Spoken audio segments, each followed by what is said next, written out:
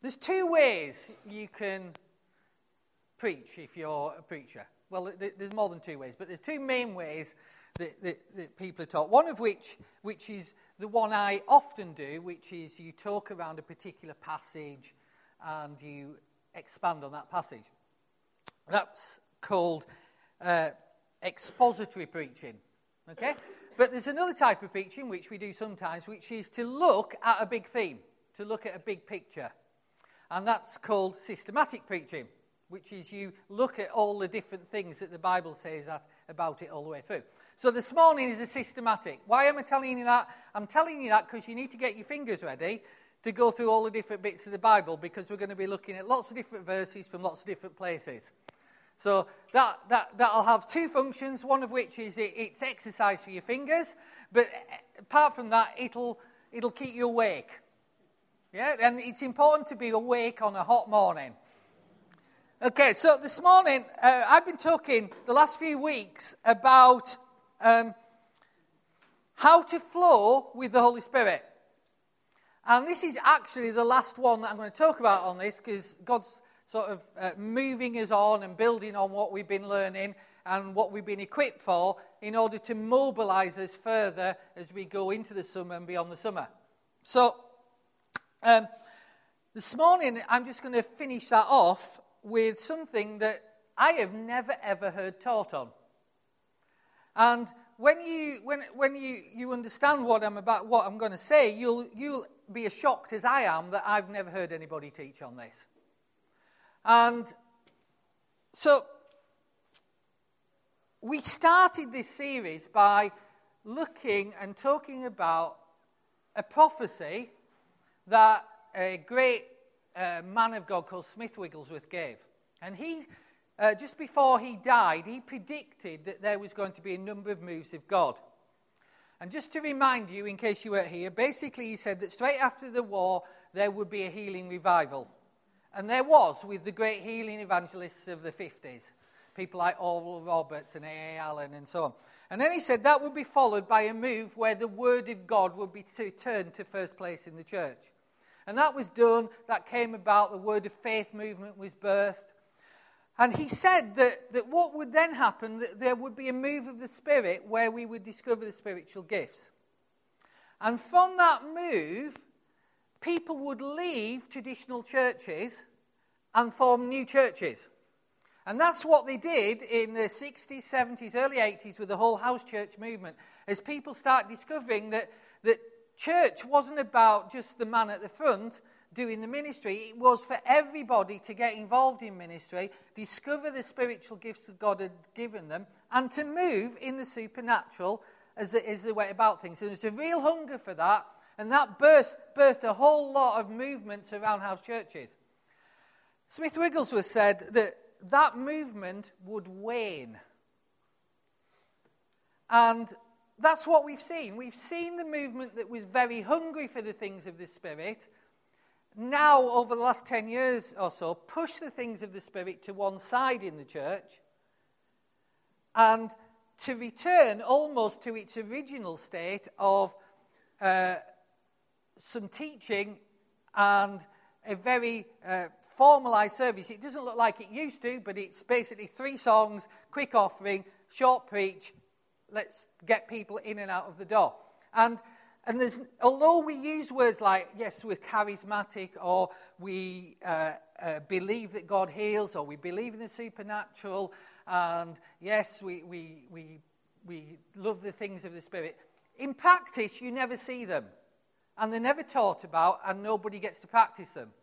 Because that movement has waned. And Smith Wigglesworth said this, that when you see that movement wane, that is the sign that the last great move of God is about to begin. And it's a move of the Word and the Spirit together. And he prophesied this move of God. Some people have also prophesied and talked about the glorious church that exists before Jesus comes back. In other words, the church polarizes between those whose love has grown cold and then they're nominal and they fall away as persecution comes. But there is a glorious church that moves in power, and it's the bride that says, come for me, Jesus. So yeah, that's what you can expect. That's what we're expecting. And I believe that's the time we're living in. I believe that that move of the Word and the Spirit together has already started. I believe the tide has turned. You don't see immediately when the tide has turned, but it has turned.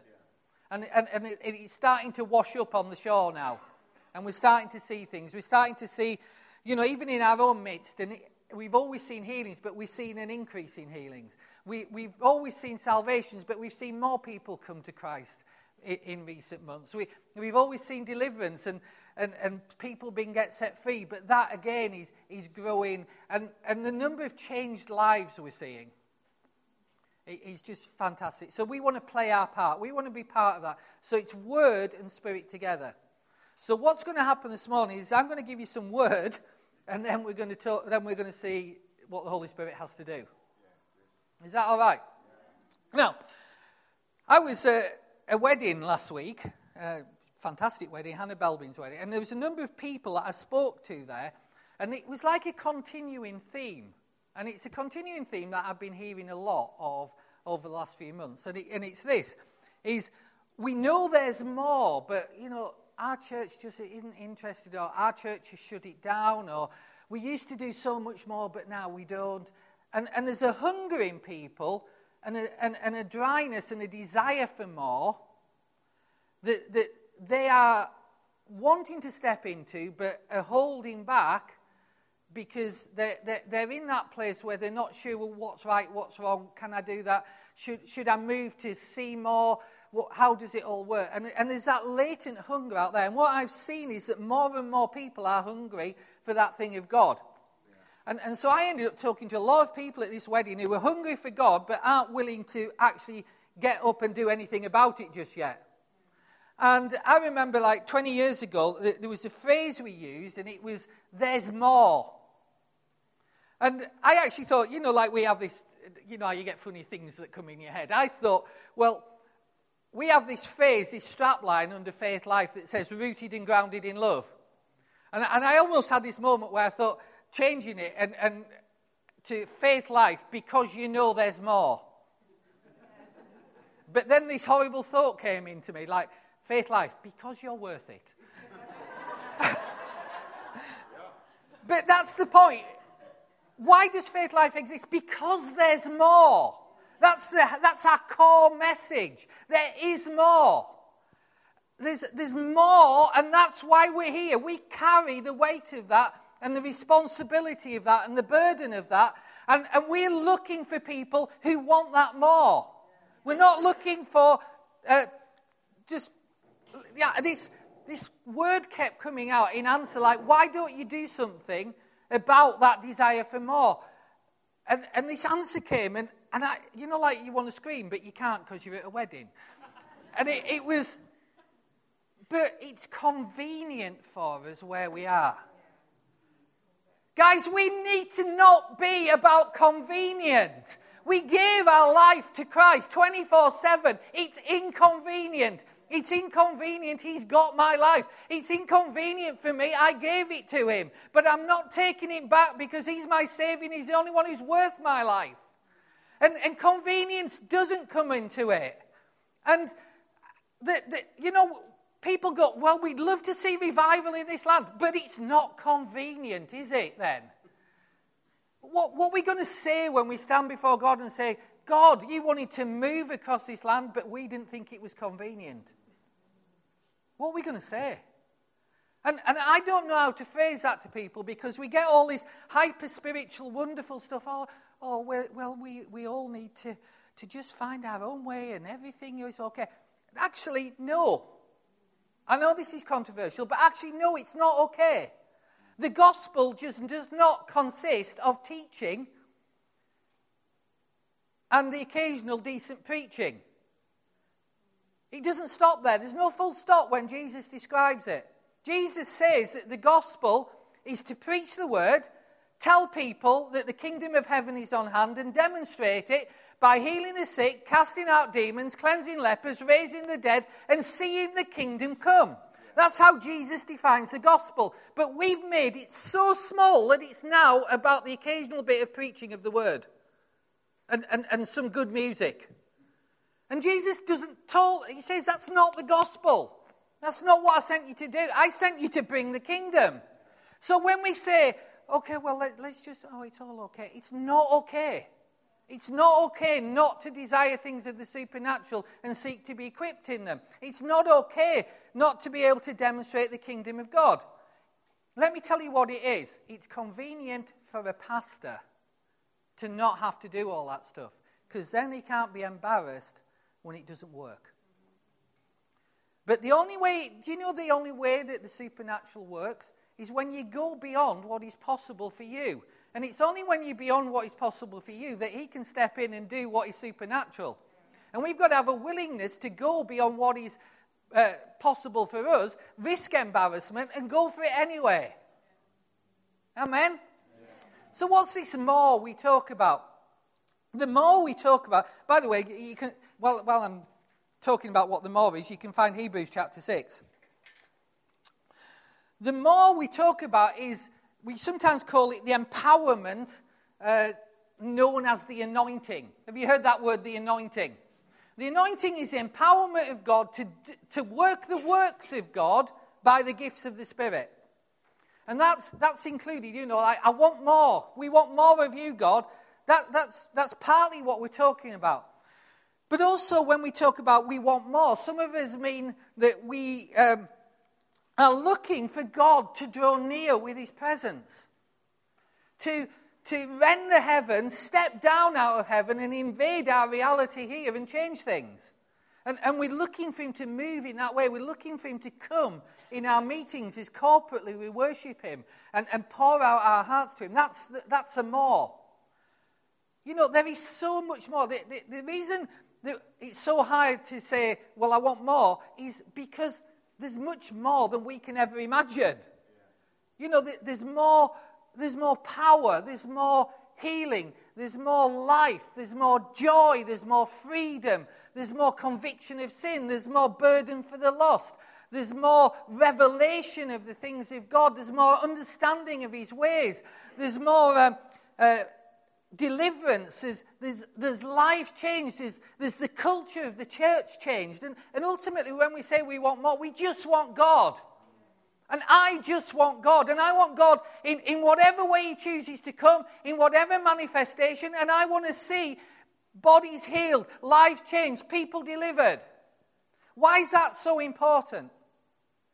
Because that's the gospel. That's what Jesus died to make possible. But it's equally important. I'm staggered by the fact that we don't think it's important. In the church body, we're not mobilized as if we really do believe this is important.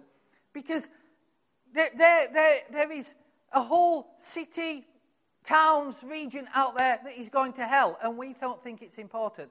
And there's sick people in our congregations, but we don't think it's important enough to press in on healing and step out beyond what it is and perhaps get a bit embarrassed and a bit disappointed because we'd rather that we just said, oh, Jesus doesn't do that anymore. Well, he does do that, and he's been doing that for weeks and months here, so we know he does that. Amen? Amen. And so we want more. And I remember... one of the big keys to this more is how do we get from where we are now to living in that more? Yeah? So, I don't know, this is a bit of a flashback. I don't know, some of you weren't around at the time, but I'm going to give you a little bit of church history, recent church history. And it runs like this. Basically, some men of God in Argentina... a number of prominent individuals. It starts at a church in Resistencia in Argentina, a whole Catholic town. And the whole Catholic town, there's a guy there called Ed Silvoso, and he mobilized all the churches, all the Catholic churches, to go around the city praying for people, blessing people. And they hired the radio stations for 3 days. And they put it all out, and they held a prayer rally at the end of it. And the whole town, more or less, turned to Christ. And the Argentine revival kicked off. And there's some immense individuals in that Omar Cabrera, Claudio Friedson, Carlos Onacondi, and several others. And what was a very dead, religious, doesn't care about God nation became an on-fire nation. The whole land was transformed. Now, what happened as a result of that is people started going down and visiting what was happening. And one of the really prominent people that went down, invited by Ed Silvoso, went down and prayed for by Omar Cabrera, and Claudio Friedson, is John and Carol Arnott. And they went down there, they were laid hands on, they came back to Toronto, and they'd been praying for about 6 months before. They had decided or committed to God that they'd give up every morning to pray for a move of God. So they went down there and came back. Same time, a young preacher at that time, well, fairly young guy called Randy Clark, who came out of the Vineyard movement, been prayed for by John Wimber, also went down there, prayed for by Omar Cabrera, comes back, goes to Florida, he's prayed for, he goes to something that's broken out there, led by a guy called Rodney Howard-Brown. Rodney Howard-Brown lays hands on him, the Holy Spirit touches him. John Arnott invites him to Toronto. He goes up to Toronto, and this outpouring of the Spirit starts. And as this outpouring of the Spirit starts and the Holy Spirit starts moving, there's a phenomenon that we forgot was meant to exist in the church. In that what happened there was carried to many nations. And many nations did different things with it. The UK at the time, it was front page news as churches were getting touched by the Holy Spirit. Literally front page news. Daily Express, Times, whatever. And different nations got touched in different ways. And they handled that in different ways. But the point is that what happened is this thing was transferable. So the more that people were getting on aeroplanes, going to Toronto, getting prayed for, getting hand laid on, coming back, and their church would ignite the following week. Because it was transferable. Now, the question is, what's that all about then? How does that work? Let me show you something. Because this move that that is starting is a move of the Word and Spirit. So we want to be grounded in the Word. Let's have a look at Hebrews chapter 6. This is what he said. Paul is talking about some basic things. He's saying, guys, I'd really like to talk to you about some deeper stuff now. And this is what he said. Therefore, leaving the discussion of elementary principles about Christ, let's go on to perfection, not laying again the stuff we've already talked about. Isn't that what we're doing in church? We just talk about that same little group of stuff and we never move on and go any deeper. So not laying again a foundation of repentance from dead works and of faith towards God. So repentance from dead works, faith towards God, doctrine of baptisms, baptism in water, baptism in the Spirit, of laying on of hands, of resurrection of the dead, and eternal judgment. And I was reading that the other day, and that just shocked me. I have never heard anybody talk about the doctrine of laying on of hands. And Paul's going, whoever wrote Hebrews, I believe it was Paul, he's saying these are elementary principles, and I want you to move on from that. And I'm going we're not doing that. There's an elementary thing that Paul thought was so basic we needed to move on from, and now I've never heard anybody talk about it. I've never heard anybody teaching on it. It's fundamental, foundational, basic to the whole church, and nobody ever talks about it, and we never do it. Well, some churches do it, but when we do it, we don't understand it. I was talking to Becky the other day, and she said, I love it. I see it all the time. I'm up there for the prayer lines, but I don't know why. I'm just hungry. But that's okay. But it is biblical. And that's how what God does in one place and in one person gets moved and transfers and ignites all over the place. That's what happened with Toronto. People had laid hands on, Holy Spirit touched them, they came back, and the whole church ignited. Because there's an anointing that is transferred. in both covenants in the Bible, there's this principle of the anointing of God resting on people's lives. It operates differently in the Old Testament because the Holy Spirit isn't poured out on everyone at that point or available to everyone at that point. But it's the same principle. There's a shadow in the Old Testament and the reality when we get in the New Covenant. And this word that I want you to think about is impartation. And the word impartation is probably better translated transference of anointing, transference of spirit. And what you find is that there's two ways, biblically, that anointing comes on a person's life. So, right now, just have a think. Do I need more of the anointing and more of the presence and power of God on my life? What's the answer? Yes. Good. It's still awake. If it's no, then I worry at this point. But yeah, we should. We always need more because there always is more. We can't exhaust the more of God. And there's two ways biblically this happens. One of which is in response to prayer, where we ask God, and the other of which is laying on of hands.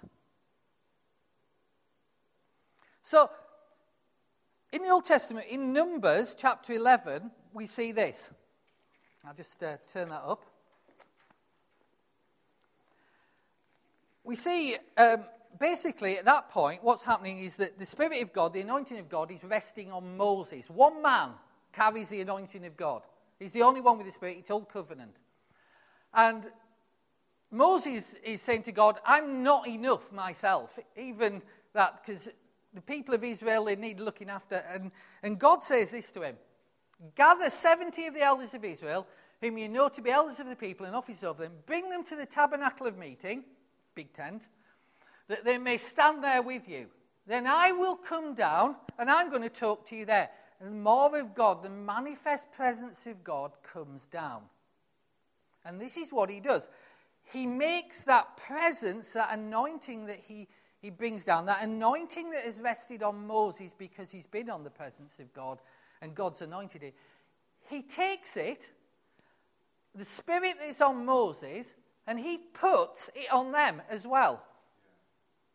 Now, what I want you to see is this isn't Moses' spirit that he's giving to them. It's the same Spirit that is anointing Moses is anointing them. It's a God act. It's his Spirit on Moses, and he is anointing them with that same Spirit. It's God's Spirit, not man. So when we talk about an impartation of anointing, we're not after what the man has. You know, I remember going forward and I've responded to these sort of things. Would you like the anointing that's on Smith Wigglesworth's life? Well, who wouldn't? But he's dead, isn't he? And you know, some people do all sorts of things thinking they're going to get the anointing of the man. It's not the anointing of the man, it's the anointing of God that he transfers and puts on other people. It's not the man's spirit, it's the Spirit resting on the man that he then puts on others. You see, this is all about God. It's all about what he can do and only he can do. It's about what he's able to do. And therefore, it's God's Spirit we're talking about. Deuteronomy 34 verse 9 says this. Have we got it there? Joshua is about to be, he's getting commissioned by Moses, and Joshua, who was a soldier, is about to take the people into the promised land, not Moses. And he's going, but I'm only a soldier. I'm not Moses. So how do I do it? And this is what God says, and this is what Moses does. Now Joshua, the son of Nun, was full of the spirit of wisdom. God puts the spirit of wisdom on him. Why? How did that happen? For Moses laid hands on him. As Moses laid the hands on him, the anointing of the Spirit on Moses' life, the Spirit of wisdom, also came on Joshua's life by the laying on of hands. Yeah? Really well-known story refers to Elijah and Elisha. I'm not going to go through that because it's quite a long story, but basically Elijah has a number of followers. And Elisha is one of those followers. And because he's such a faithful follower, and because Elijah sees that Elisha is so hungry for God, he says to him, what do you want? Why do you stand out amongst my followers? Why are you the one that stuck with me? And Elisha says, I want what you've got. And I want more of what you've got. You know, people get hung up about this double portion. All he's saying is, I want more. If there's more, I want more. You know, we're not trying to double up. God's inexhaustible. There's always more. There's a triple anointing, quadruple anointing, whatever, because there's always more. So don't get hung up on that. All he's saying is, I want what you've got, and I want more. And Elijah, under revelation from God, basically says, if you were with me when I go up to heaven, you get it. Now, Elisha has to overcome a number of obstacles and a number of self-doubt points to get there. But basically, when Elijah is about to go up to heaven, what happens is that this chariot comes, chariot of fire, and separates the two of them. So Elisha can't go to heaven because he wants what Elijah's got. And Elijah doesn't get, a lot of people think Elijah went up in the chariot of fire to heaven. He doesn't. That's just what stops Elisha getting to him. There's a big angel guy stopping Elisha going where Elijah's gone. Elijah gets taken up in a whirlwind. And as he's taken up in this whirlwind, his cloak is blown off and comes to ground. And as Elisha picks that up, he gets that anointing. It's transferred by the cloak. It's the Spirit of God that rested on Elijah gets transferred, just like laying on of hands, only Elijah's not there, by the cloak that he was wearing. And so that's how we see it in the Old Testament. Now, in the New Testament, what's the point of the whole Elisha story? The point of it is this. You get the more only by being hungry for the more. Because you'll have obstacles to overcome. You don't get the more by going where it's convenient or doing what's convenient. You get the more by doing what's inconvenient and choosing to go after it. And so, in the New Testament, we see this same principle. We see the laying on of hands, that thing that Paul calls basic doctrine, simple stuff. We see it in all sorts of ways. I don't know if you've ever spotted any of this, because it was like a real revelation to me, how often you see this. The laying on of hands and the transference of anointing. It's like everywhere. So when they were raising somebody up in ministry in their churches, so for instance, when Paul raises and appoints Timothy, he ordains him. We call it ordination now. What's ordination? Ordination is laying on of hands to transfer and empower for ministry. It's not a religious service. So Timothy, Paul says to Timothy in 1 Timothy 4:14, he says this, don't neglect the gift that is in you, which was given to you by prophecy. So he spoke it over him, and the laying on of hands of the eldership. It was imparted to him.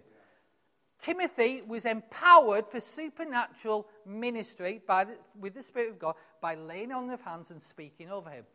And then later on he has to say, but be really clear that you don't release people to that level unless they've shown themselves to be of good character. So he says, don't be hasty about doing that, because you want to know that somebody is able to carry the gifting that is on their life. And so often we have seen that where people are hugely gifted by God, really gifted by God, but the character and the integrity is not there. And they end up making a mess of God's church. And so that's what that's about. You maybe have seen that passage before.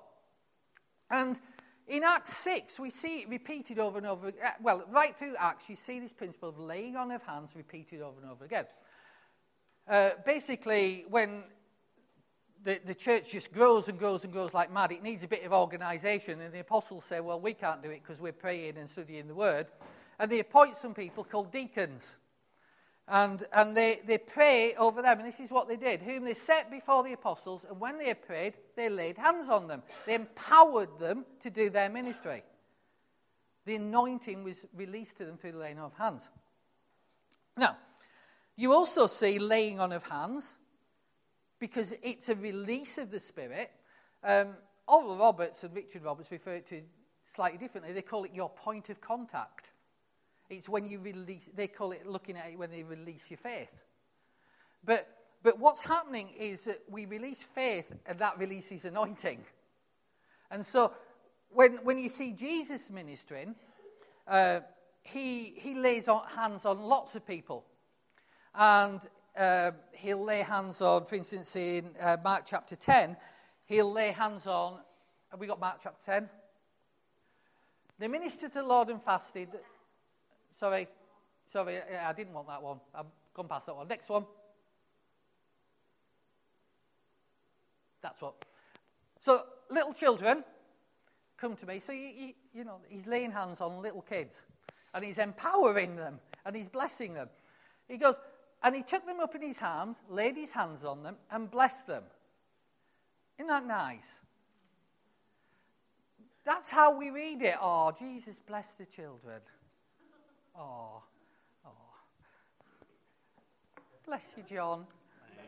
Bless you, Rachel. That's what we think of when we read that word, because that's what we do. The blessing is a huge biblical concept, which is the favour, the power, and the anointing of God.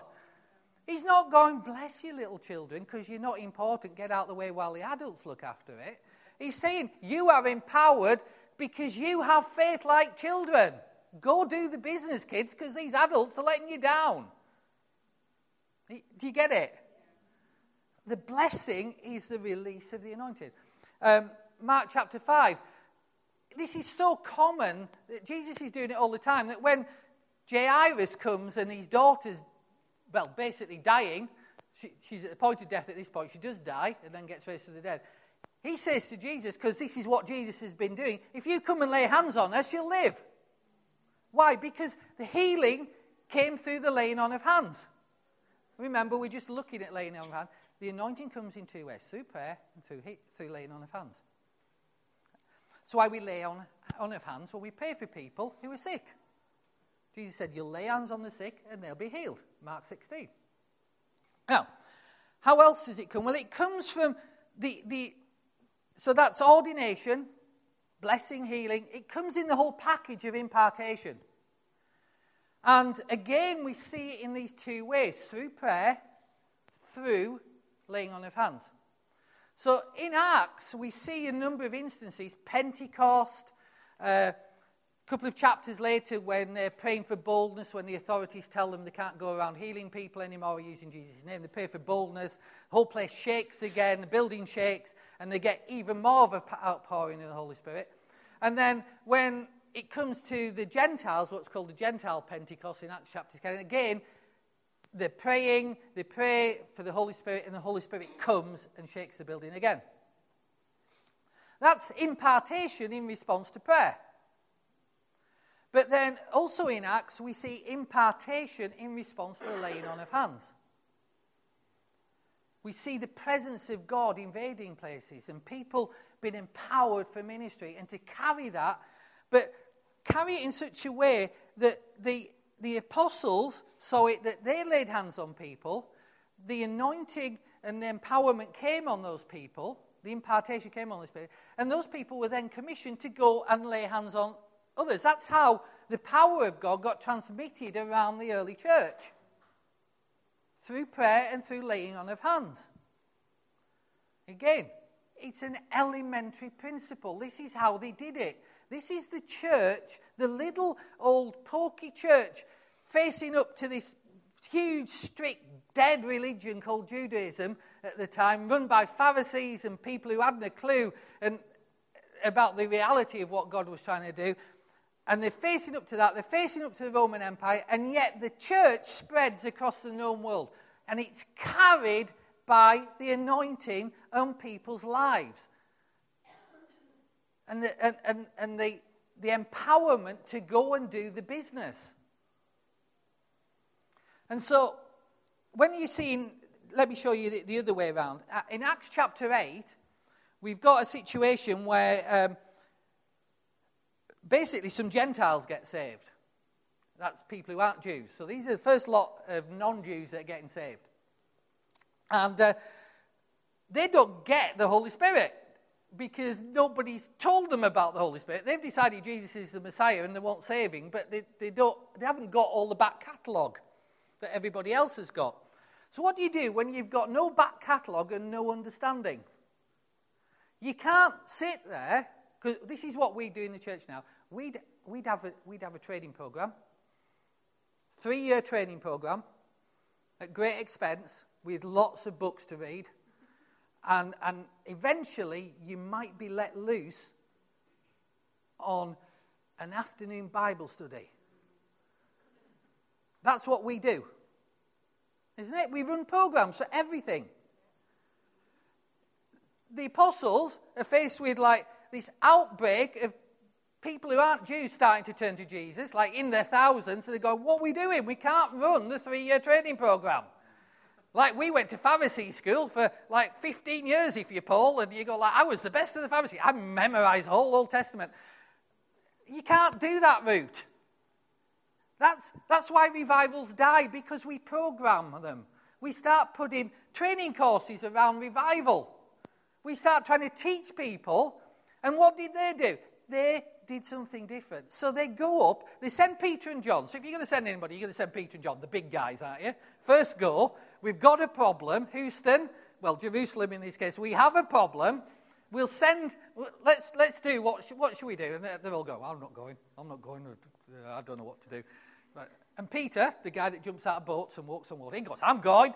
And John goes, I'm going. And they go, and what happens? They lay hands on people. Now, the apostles who were at Jerusalem, this is Acts chapter 8, verse 13, heard that Samaria had received the word of God. They sent Peter and John to them, who, when they'd come down, prayed for them that they might receive the Holy Spirit, for he as yet hadn't fallen on them. So they pray. They had been baptized in the name, they got baptized, water baptism. Then what did they do? They short-circuited, missed the whole training program, laid hands on them, and the Holy Spirit blasted them and empowered them and changed them. And they were then carriers of the anointing. So the gospel starts to spread beyond Jerusalem to Judea, to Samaria, and to the ends of the earth. And it's done by this method, not by programmed training. Because they don't have the back catalogue of 19, 20 years of study of Hebrew scriptures. And so it's an impartation. And now I want you to see this, because this is really important, because it's a visible impartation. These things don't happen in secret. They're not quiet little, let's hide in the corner and go, oh, I've got Jesus. It's not like that. There's something visible that happens to this. How do I know that created a visible impartation? How do I know that there was a manifestation of the Spirit? I don't know what the manifestation was, but there's something that tells other people something's changed. Because, that's right, Roger, Simon the sorcerer appears in the very next verse and tries to buy it. Because he's going, that'd really be cool for my act. Because I can do all these magic tricks. Now, if I've got what I've just seen with those guys, I'm going to make a fortune. Come on, Peter John, how much money do you want? That's verse 18, if you put it up, just so people can see it's there. There you are, Simon. And he goes, how much money do you want for it? So I can lay hands on people, and they'll get that, because it's astonishing. It's better than all my magic tricks. How are we going to do this? And they obviously tell him off and say, sorry, guys, you missed it. But the point is that impartation was physically manifested. Something was obviously visible to everybody, that things had changed. There was power around. There was miracles around. There was transformation in lives around. They may have been speaking in tongues around. There was all sorts of things around. And somebody tries to buy it. That's how we know it. It says he saw what was going on. How much of the power of God would an unbeliever see if he looked at the church now? I don't see anybody offering to buy what we've got, do you? Why? Because we've missed some of these fundamental things. Okay, let me push on.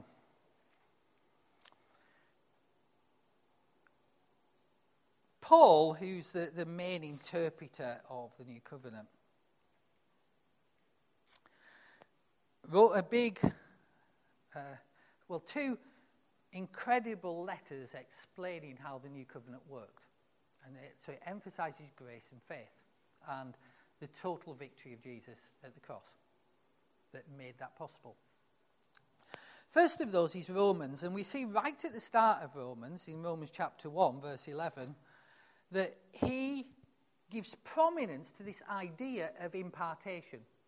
In other words, he sees himself, he knows he's an apostle, he's appointed by God, and he says the thing that he desires to do is impart what God's given him. I want to impart to you. And it's not impart to you something, all my training. It's I want to impart to you spiritual gifts. Because that will allow you to grow, and it'll allow you to minister, and it'll allow the gospel to spread. Now, that word impartation, it's quite cute. I think it sounds really nice. It's metadidomi. Oh, isn't that cute? Metadidomi. And basically, well, I think I put the definition on there. It means an offer by way of change. So basically, you're offering something to somebody so the ownership of it changes. So it's a transference. It's a permanent ownership of what is put on you as you receive it. It doesn't get taken away. That's why we see very gifted people with no character and integrity. And very gifted people who can do some horrible things. Because it doesn't get taken away. That's why we shouldn't rush to release people in ministry. Now, why am I telling you that? I'm telling you this because I'll come back to where this whole series started, but I'll show you in a different place. In Romans chapter 15, Paul makes an astonishing statement. And it's very similar to that one that I've quoted from Jesus, preach the gospel, lay hands, cast out demons, and the rest of it. This is what he says. Therefore, I have reason to glory in Christ Jesus in the things which pertain to God. So I've got no reason to glory in anything else. It's just God things. For I don't dare to speak of any of those things which Christ hasn't accomplished through me. In other words, I'm keeping my mouth shut about what he's still got to sort in me because that's not giving him any glory. In word and deed to make the Gentiles obedient. Paul was the one who took the gospel first outside the Jews. And this is what he says. In mighty signs and wonders, by the power of the Spirit of God, so that from Jerusalem and round about to Illyricum, big area, I have fully preached the gospel of Christ. Let me read you that again. In word and deed, in mighty signs and wonders, by the power of the Spirit of God, so that in this big area, I have fully preached the gospel of Christ. Paul is saying there is no gospel if there's no signs and wonders. It's not fully preaching the gospel. It's part preaching the gospel. You can't separate the mighty deeds from the mighty words. That's why the church cannot sacrifice the supernatural for numbers. Because it's not the gospel. It might be convenient, but it's not the gospel according to Paul. And I just realised this over the last 3 or 4 months, and I find that really shocking. That all of us have existed for so long thinking the gospel was just a presentation of the cross and forgiveness of sins. And Paul's saying that's not the gospel. It's just part of it. And that's really shocking because we built our whole church structures and our whole church programs around words and presentation. And Paul's saying that's only part of what you're meant to be doing. And we need to, wake up, don't we? Yeah? Okay. I'm just going to finish up here, and then we're going to pray for people. And we're going to lay hands on people. Okay. How do I finish? The point is this, that ministry, what we do, isn't simply about what he's said. It's also about what he's done. In Galatians, when some new teachers come in and try to lead the Galatians astray into works instead of grace, something strange happens, because Paul doesn't try and argue them out of it by natural arguments and saying all this. He actually, first thing he does, he says, remember what happened when you first got the Holy Spirit. Did all those things, all the manifestations of the Spirit happen in your life by grace or by works?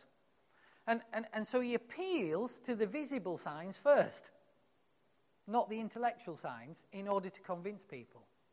And the reason our faith is so shaky in the body of Christ is that we appeal to the words, and that gives a shaky foundation to faith without the visible signs that go with it.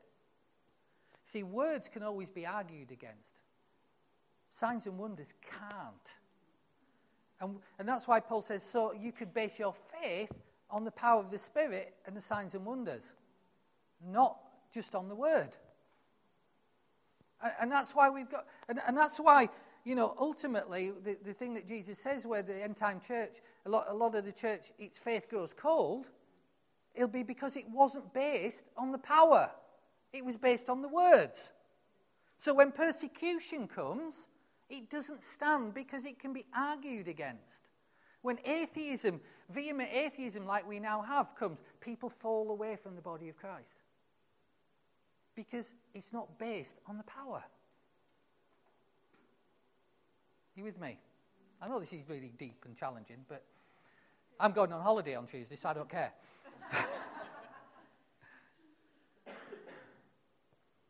Let me put it this way. For all the early church leaders, you see this consistently right through what they say. Impartation of anointing was necessary for effective ministry. And they saw it as like a catalyst for that ministry. It set it off. It ignited it. And that ministry and what they were doing was characterized by the manifest presence of God and the operation of the gifts of the Spirit. And nothing in this world can stand against that.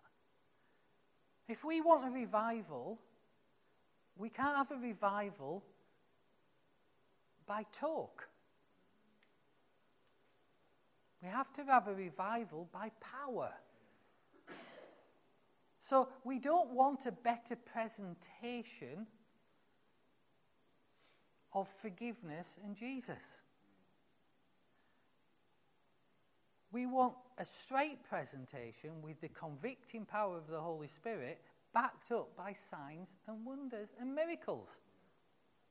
And to do that, we have to be empowered. You see, Argentina didn't get changed because a bunch of people got their act together in being better at talking about the gospel or got excited.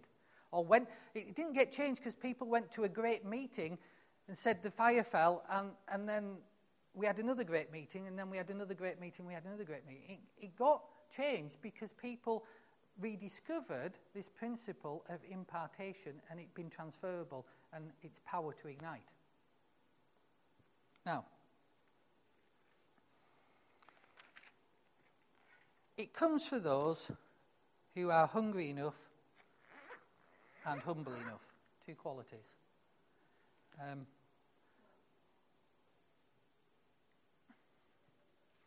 But there's also another quality you need.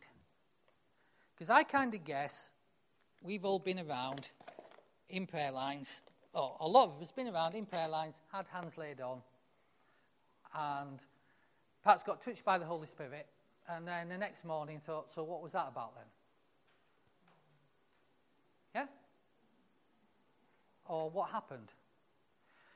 And I think it's sad that often we can get so familiar with the things of the Spirit that we go away unchanged even though it is the Holy Spirit. Why is that? You see, another fundamental principle to go with the laying on of hands. The gospel, the whole sozo, works by grace through faith. The laying on of the hands is the grace bit. It doesn't work without the faith to say, I'm going to believe I got something and I'm going to wait and see what happens in my life because I'm believing I got something. I Facebooked a few people yesterday who were at the meeting on Friday night and basically say, did you enjoy it? Great to see you there. This is what I got. This is from a retired pastor.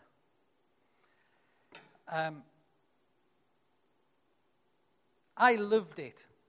I received a new anointing. I went home, prayed, and healed my husband. The next day, I prayed for a lady I didn't know on the train going to London. She burst into tears. I ministered to her, and it was incredibly powerful. I'm anointed and sitting in the right place right now.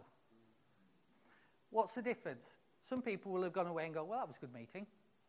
The difference is, she believed she got something, so she did. It's a funny thing. It's a mystery. Why it only works with faith. Don't know. It's the way God did it. You have to believe to receive. But that's cool, because God's giving all the time. And he's pouring out all the time. And he's looking to impart all the time. So there's always more. And he's always waiting for us to come and get the more and be hungry for it.